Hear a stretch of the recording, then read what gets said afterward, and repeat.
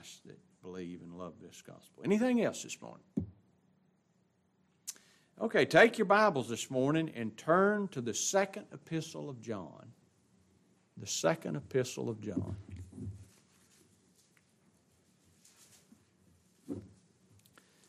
Which is really kind of strange. I wrote this sermon and got done with it. And my intentions are to teach through this book verse by verse. But I've already got another sermon in my head for next Sunday, so I might do something different next Sunday and then we'll come back. I try to keep myself in order because there's a lot of books that I have started and I get almost out to the end of them and I go away and I never come back. And I don't want to do that with this particular passage, this epistle. I've entitled the whole sermon series will be Abiding in Christ. I hope and I pray that I can go ahead and just do this and put that other sermon on the back burner because I'm wanting to go over to John chapter 5, where I'm wanting to go next.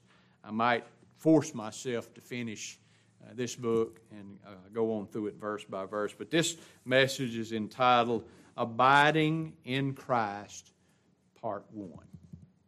And we're going to cover 3 verses today is what we're going to cover. And I actually don't have an introduction for you this morning. Kind of. I had one, but I erased it this morning. I thought, ain't no need to say it. And I'm going to just start with the important part this morning. And as I began this study on this epistle today, I want to give you 2 things. 2 things in beginning that I know to be absolutes. You can take this to the bank. Absolutes according to the Scriptures. And the first one is this. And these 2 truths are absolutely essential for us in this walk of faith that we live in this present evil world. The first one is this. All those chosen by God the Father. This is going to sound repetitious, but it's the same thing. All those chosen by God the Father in everlasting covenant of grace. All those redeemed and justified by the Lord Jesus Christ, God the Son's obedience unto death at Calvary. All those regenerated and converted in time by God the Holy Spirit under the preaching of the gospel. Listen, can never lose this salvation that has been so freely and richly bestowed upon them through Jesus Christ our Lord. Listen to these verses. For the Son of Man is come to seek and to save. Listen to him now. He said to these people, the Son of Man is come to seek and to save that which was lost. Does that not agree with what was said of him to his father Joseph? Thou shalt call his name Jesus, for he shall save his people. That's the key. Save his people from their sin. Our Lord said this, all that the Father giveth me shall come to me. How many? All that the Father gave, what's every one of them going to do? They're going to come. And him that cometh to me. All those that the Father gave, they're going to come. Those that the Father gave, they're going to come to me. Those that come to me, I will in no wise cast out. For I came down from heaven not to do mine own will, but the will of him that sent me. And this is the Father's will which hath sent me, that of all which he hath given me. How much? All that he's given me, I should lose nothing, but should raise it up again at the last day. And he repeats it. And this is the will of him that sent me, that everyone that sees the Son, you got to see him. How do we see him? Blessed are your eyes, for they see. Your ears, for they hear. The only way we can see is he gives us eyes to see. The seeing eye and the hearing ear. Yea, the Lord hath made even the both of them. You see the Son, you believe on him, may have everlasting life, and I'll raise him up at the last day. He went on in that same chapter and said, no man can come unto me. He said, all that the Father gave to me, what are they going to do? They're going to come to me. But he says here, no man can come to me except the Father which has sent me draw him. And that word draw there means physical effort. It's the same word that was translated when the Apostle Peter and them had fished. They'd fished all night and they'd caught nothing. And our Lord spoke to them and said, let the net down on the right side of the boat. And when they let the net down, it was so filled with fish that they couldn't bring it into the boat. And so Peter swam to shore, and it says that and that's the same word, he dragged the net to the shore. And I'll raise him up again at the last day. It's written in the prophets, they shall be all taught of God. Who? Those that the Father gave him. Those that come to him. Every man, therefore, that hath heard, there's that faith comes by hearing, hearing comes by the word of God, hath heard and hath learned of the Father, what? That he will by no means clear the guilty. That he is just and justifier the ungodly. What does he do? They come to the Son. He said once more, my sheep hear my voice, and I know them, and they follow me, and I give unto them eternal life. Doesn't offer. He gives eternal life. And here's the key. They shall never perish. Why shall they never perish? Neither shall any pluck them out of my Father's hand. Out of my hand. Then he compounds it. My Father which gave me to them is greater than all, and no man is able to pluck them out of my Father's hand. I and my Father are one. Well, one in this purpose. What? Both Father and Son and Holy Spirit, all of them are united in this thing of salvation. Now, these are just a few verses of our Lord's words from the Gospel of John on this subject. But the thing we need to realize is this: the Old Testament, as well as all the epistles, declare the same truth.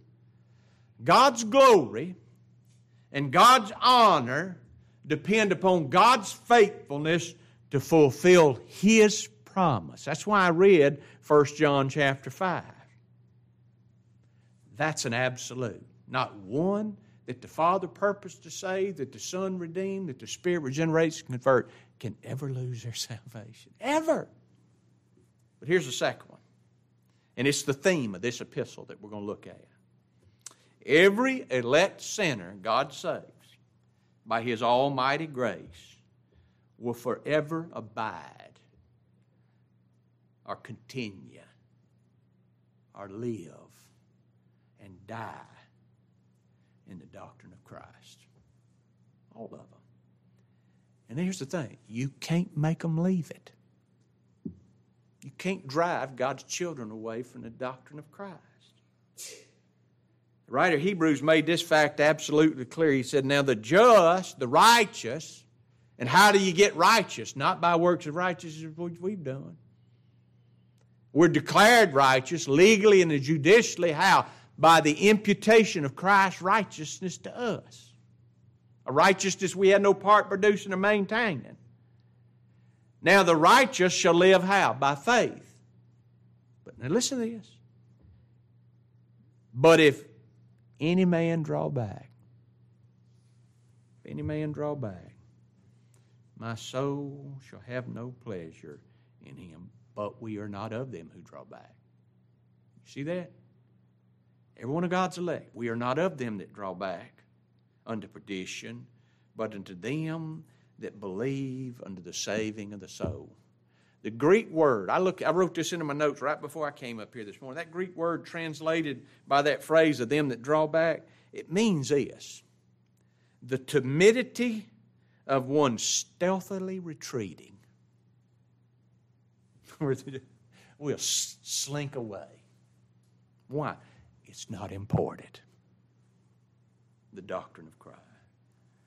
Listen to me. All God's elect will never, you hear me? Will never, through timidity, stealthily retreat from the gospel, and they will not retreat from the family of God.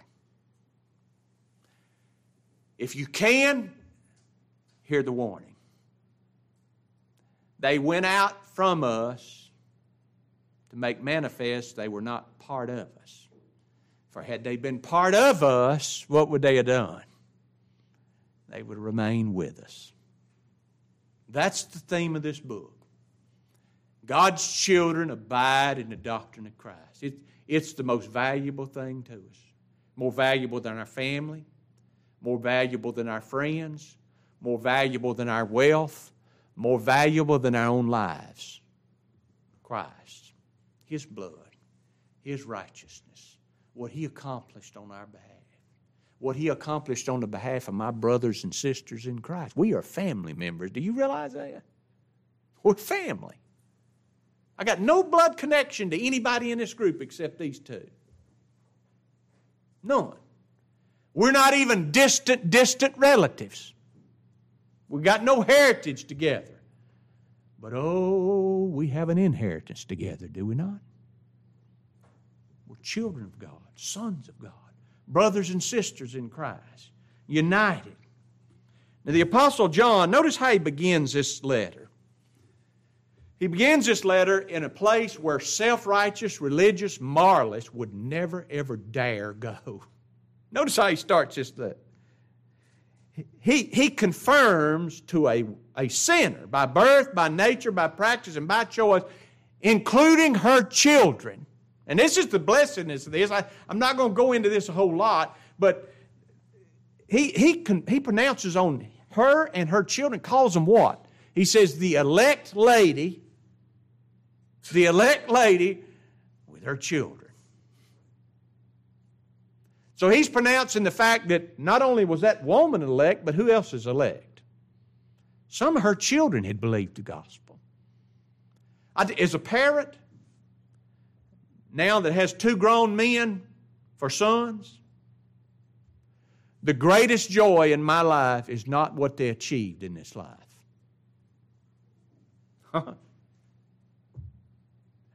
My greatest joy is that the two boys that the Lord graciously gave me and my wife, both of them believe the gospel. And they love the gospel. And thankfully, He's given us a daughter-in-law that believes and loves this gospel too by one of our sons. Right? That's my comfort. I'll never forget, I prayed all my life, Lord, if you'll just let me live long enough to see my boys believe the gospel. I had no guarantee. And when my boys came to believe the gospel, I was like, I'm ready to go home. My wife believes the gospel. My boys believe the gospel. And then Zoe came along. And my prayer is, Lord, if she's one of your elect, if she's one for whom Christ suffered, bled, and died, would you allow me to live long enough in my life to see her come to believe the gospel and rest in Christ as the Lord her righteousness. That's my joy. That's what he's saying. This woman, she's got children that's believe the gospel. Sitting in a congregation of believers. There with joy, he says, the elder unto the elect lady and her children. I can remember that old false teacher I started under dadgum near 40-some-odd years, over 40 years ago.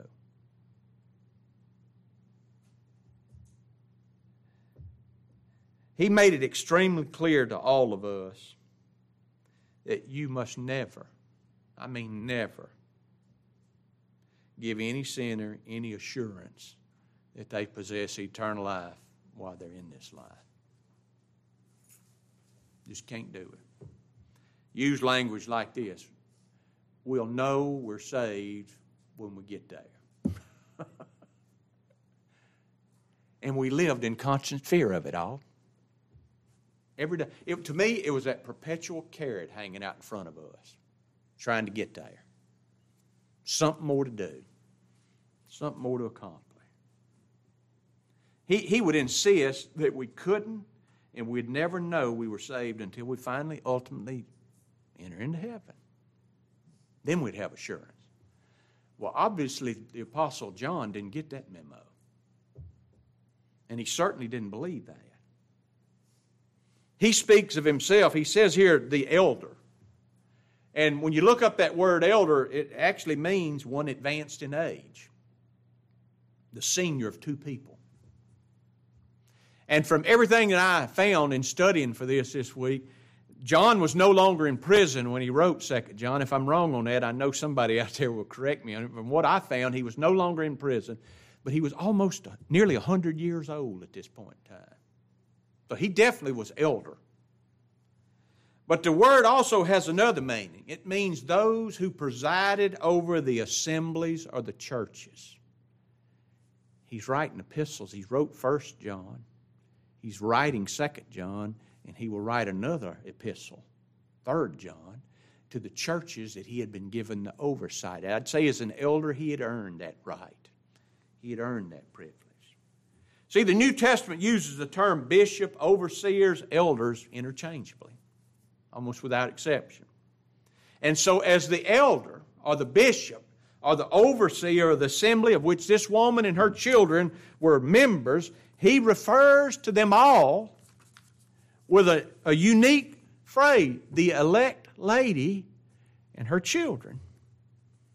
That word translated by the phrase unto the elect lady in the Greek means those picked out. Now listen to this. Those picked out are chosen by God unto salvation through Jesus Christ our Lord. It's electos, if you want to know what the Greek word is. Now listen, while election, and I want to be very clear on this, election is not salvation. Election is what? It's unto salvation. Even though that's the case, the Scriptures are extremely clear that those chosen by God, what are they? They're eternally safe and they're eternally secure in Christ. Listen to Peter. Elect according to the foreknowledge of God the Father. And I know a lot of people, they say, well, that foreknowledge is Him looking down through time and seeing what they did, and based on what they did. It's not what foreknowledge here means. It means the forelove of God. This isn't God looking through a spyglass and seeing you or me doing something and seeing somebody else not believing or not going to church or not being moral. This is the foreknowledge. This is the a literal translation of the word foreknowledge. It's foreordination of God. Through sanctification of the Spirit. What's that? That's regeneration. That's the setting part of the Spirit. Unto what? Obedience and sprinkling of the blood of Jesus Christ. What's that? We rest in Christ's blood and His righteousness by God-given faith.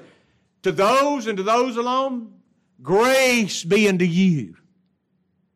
Grace be unto you, and peace be multiplied. Listen to Paul. He and Barnabas, they were in prison. Or no, they went before the Jews. They preached the gospel to the Jews, and the Jews had rejected the gospel again.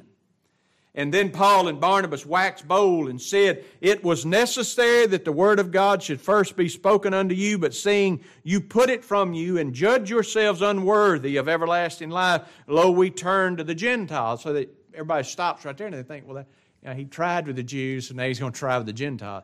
It's not what he's saying. Because listen to his next words. He says, for so the Lord hath commanded us, saying, I have set thee as a light of the Gentiles, that thou shouldest be for salvation unto the ends of the earth. Remember, Jesus Christ came to seek and to save that which was lost, both Jew and Gentile, of all nationalities, race, creed, and color. And when the Gentiles heard this, what did they hear? Set thee to be a light to the Gentiles, that thou shouldest be for salvation unto the ends of the earth. When they heard that,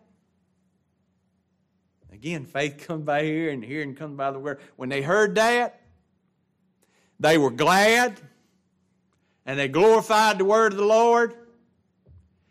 And as many as were ordained to eternal life, how many? As many as were ordained to eternal life, what did they do? They believed. Listen to me. God-given knowledge of the certainty of salvation in and by Christ's righteousness alone is the only place one can truly abide in the doctrine of Christ. I stole it from Bill Parker years ago, and I've used it over and over and over again, and I'll continue to use it because it's true, and he got it from somebody else. It's not really there. The justified sinner has for his or her starting place what the self-righteous religionist has for his or her goal. We begin this life of faith having been taught of God. What have we been taught? In the Lord have I righteousness and strength. That He is the Lord our righteousness. That's the name wherewith we've been called. While they, being ignorant of the righteousness of God and going about to establish their own righteousness, have not submitted themselves unto the righteousness of God. For Christ is the end. He's the completion. He's the fulfillment. He's the totality. He's the it is finished of righteousness to every man that believeth. John was just being faithful to what he had written in the first epistle. We read it this morning. And this is the record. That God hath given us eternal life, and this life is in His Son. He that hath the Son hath life. He that hath not the Son hath not life. These things have I written unto you that you might know unto the elect lady and her children. That you might know that you have eternal life. And that you might continue to believe on the name of the Son of God. Can you imagine what comfort it gave to that woman to have this elder in the church tell her and refer to her as the called out, the ordained, the chosen of God, redeemed through Christ Jesus? But the next part of this text shows us a basis on which this apostle's bold and dogmatic declaration, speaking of this woman and her children who were sinners, is elect. How could he do that? Notice, whom I love in the truth. And not I only, but also all those who have known the truth. What do? They love her too. Why? For the truth's sake. For the truth's sake. Which dwelleth in us. We're going to touch on this in just a minute. And shall be with us forever. Christ once told the Jews who believed on Him, if you continue in my word, if you abide in my word, then are you my disciples indeed. And you shall know the truth. And the truth, same truth, the truth shall set you free. Christ told His apostles, I am the way, I am the truth, and the life, and no man comes to the Father, but how? By the way, the truth, and the life. The Lord Jesus Christ. He told His disciples and all those who would believe on Him through their testimony, and I will pray the Father, and He shall give you another comforter, that He may abide with you forever. Listen, who was comforting them? Christ.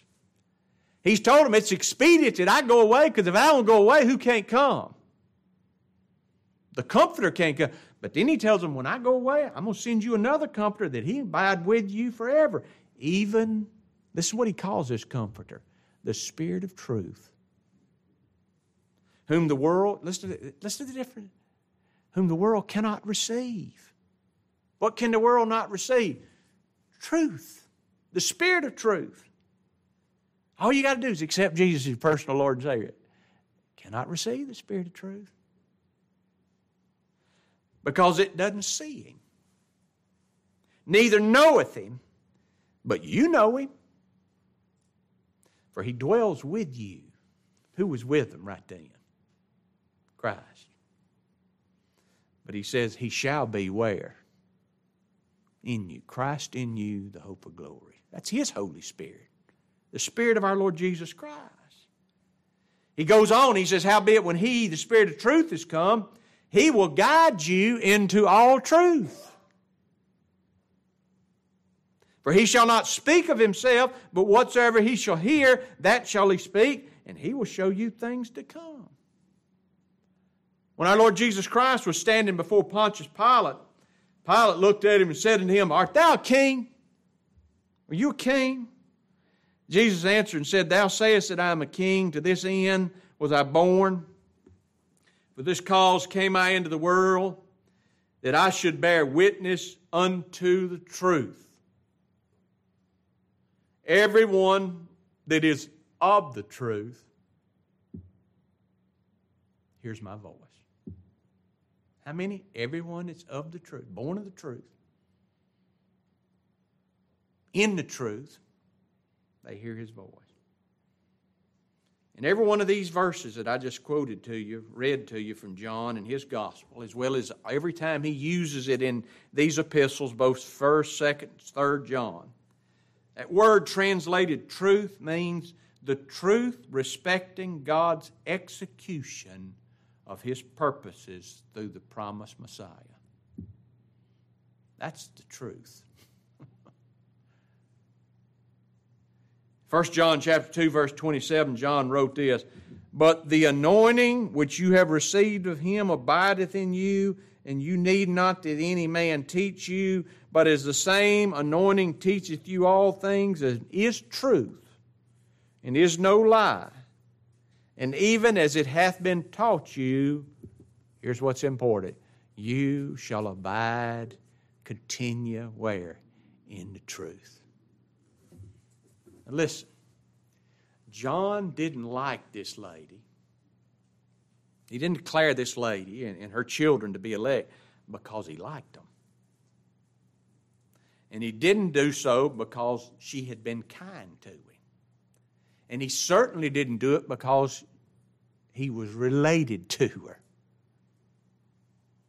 His declaration concerning her and her children was grounded on what is the overriding theme of this epistle. All of them abided in, or they continued in the truth. Namely, what truth did they abide in? That God was in Christ, reconciling the world unto Himself, not imputing their trespasses to them. And see, here's the thing. This is the tie that binds them, bound them, and it's the tie that binds all of God's elect in every generation. What? That God was in Christ reconciling the world unto Himself, not imputing their trespasses unto them. And hath given to us what? What are we to tell sinners? We've been given the ministry of reconciliation. To tell sinners this glorious truth. Nothing more, nothing less.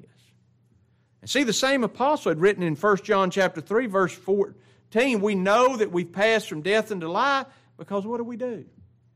We love the brethren. We love the brethren. He that loveth not his brother abideth in death. Now, you pay careful attention to the way the Spirit inspired John to record this next phrase, whom I love in the truth. And not only I, but also all they that have known the truth for the truth's sake, which dwelleth in us and shall be with us forever. I said this a moment ago, but I'll repeat it. Not only did John love them in the truth, but all they that had known the truth loved him as well. Didn't Christ state that about as plainly as He could to His disciples? He said, by this shall all men know that you are my disciples. How do they know that we're His disciples? If you love one another. Not the world. Because He's already said over in 1 John chapter 2, love not the world. Neither the things of the world. Right? But He says, they'll know you're my disciples in that you do what? You love the brethren. You love one another in Christ for the truth's sake. As justified sinners, believing saints, you know, we can be so stubborn and so hard-hearted at times. Not considering the reality that those who are of like precious faith, who have Christ in them, the hope of glory, whether or not they measure up to the standard of the world, what the world considers love one toward another. Get our feelings hurt. We get anxious over something and we Cast them aside. Move away from them. Paul told those at Ephesus, let all bitterness and wrath and anger and clamor and evil speaking be put away from you. That's believers. With all malice. And here's how we're to deal with one another. And be ye kind one to another, tender-hearted, forgiving one another. Does that mean compromise the gospel? No way. But to brethren, what are we to be? We're to be kind with one another, tender-hearted, forgiving one another. How do we forgive one another? Even as God, for Christ's sake, hath forgiven you.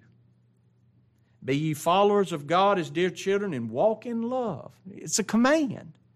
Walk in love as Christ also loved us and hath given himself for us, an offering and a sacrifice to God for a sweet-smelling savor.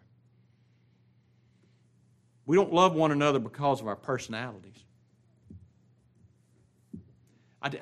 There's some believers that, this sounds awful, but it's true. There's some believers you just have to love from a distance. Now, there are. But still, when it comes to our relationship in Christ, we get beyond the personalities. This is not a personality. I'm not here because I like you. And I hope you're not here because you like me. We're here because we need to be comforted one with another. Where? In Christ. That's all we do here, I think. I don't beat people to death and threaten you with eternal condemnation. I tell you what, that believe the record. Take God at His word. Rely upon Him to be faithful to what He's promised us. Again, we don't love one another because of our personalities, but for the truth's sake. What's the truth? We love them for Christ's sake. Because what did He do? He loved them. Listen, that person who I am indifferent toward, or do not show affection and kindness toward, that is my brother in Christ, Christ died for them just like He died for me. He bore their sins in His body on the tree just like He bore my sins in the body on the tree. You know, for us to be proud and distant one from another is like one clod of mud saying to the other clod of mud, I don't want to be near you. That's all we are. Proud dirt, period. Because, listen to me, He tells us that He, this Holy Spirit, what does He do? He dwells in us, now by His Holy Spirit, but in the person of the Lord Jesus Christ, He tells us one day what's He going to be with us. He's going to be with us forever. We're going to follow the Lamb forever. Listen to this. This is it to me. Jesus came and spoke unto them, saying, all power is given unto me in heaven and earth. Go ye therefore and teach all nations, baptizing them in the name of the Father and of the Son and of the Holy Ghost, teaching them to observe all things whatsoever I have commanded you. And lo, I am with you always. This is Christ. This is after His death. This is before His ascension. He says, I am with you always, even unto the end of the world. Amen. Those words at the end, unto the end of the world, literally means unto the end of eternity. We studied it this morning in Sunday Bible class hour. Jesus Christ, the same yesterday, today, and forever. But now to these elect sinners who love one another for the truth's sake, John pronounced eternal blessedness on them all. Listen to it. Grace be with you. Mercy and peace from God the Father and from our Lord Jesus Christ, the Son of the Father, in truth and in love. Let me read you a literal translation. This is Young's literal translation of this verse. There shall be with you grace, kindness, peace from God our Father and from the Lord Jesus Christ, the Son of the Father, in truth and in love. In this verse, John set forth the truth that all blessings, where do they come from? They all from God. Grace, peace, mercy. They all come from God with absolutely no conditions on you or me at any time, in any way, to any degree. Ever. In other words, these blessings, they're never secured by legal mercenary efforts on our part. And they're not sought for as a promise of reward. Grace and mercy, what's that? It's God the Father. What did He do in grace and in mercy? He conditioned all of our salvation, not on us, but on His Son, the Lord Jesus Christ. And then after conditioning all of our salvation on Him, what did He do? In the fullness of time, He sent forth His Son, made of a woman, made under the law, to do what? To redeem them, to fulfill all those conditions that were my conditions that He bore in His body on the tree. Peace, you think about this. Peace here is the eternal peace and acceptance with God based on the imputed righteousness of the Lord Jesus Christ. That's why we keep quoting that verse. God was in Christ reconciling. What's that? Made peace. Made peace with who? With Himself. Even I am He that blotteth out thy transgressions for my own sake. Therefore will I remember thy iniquities no more. Who are the recipients of this grace, this mercy, this peace from God the Father through the Lord Jesus Christ?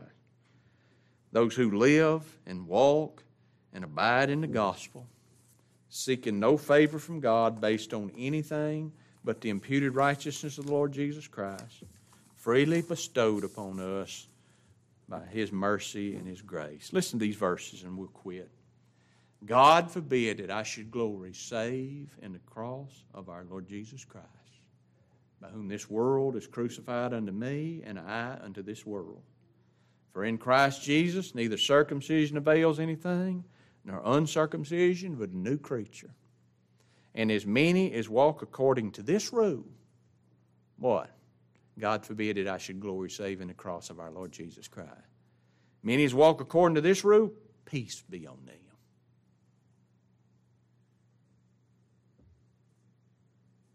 And mercy upon the Israel of God.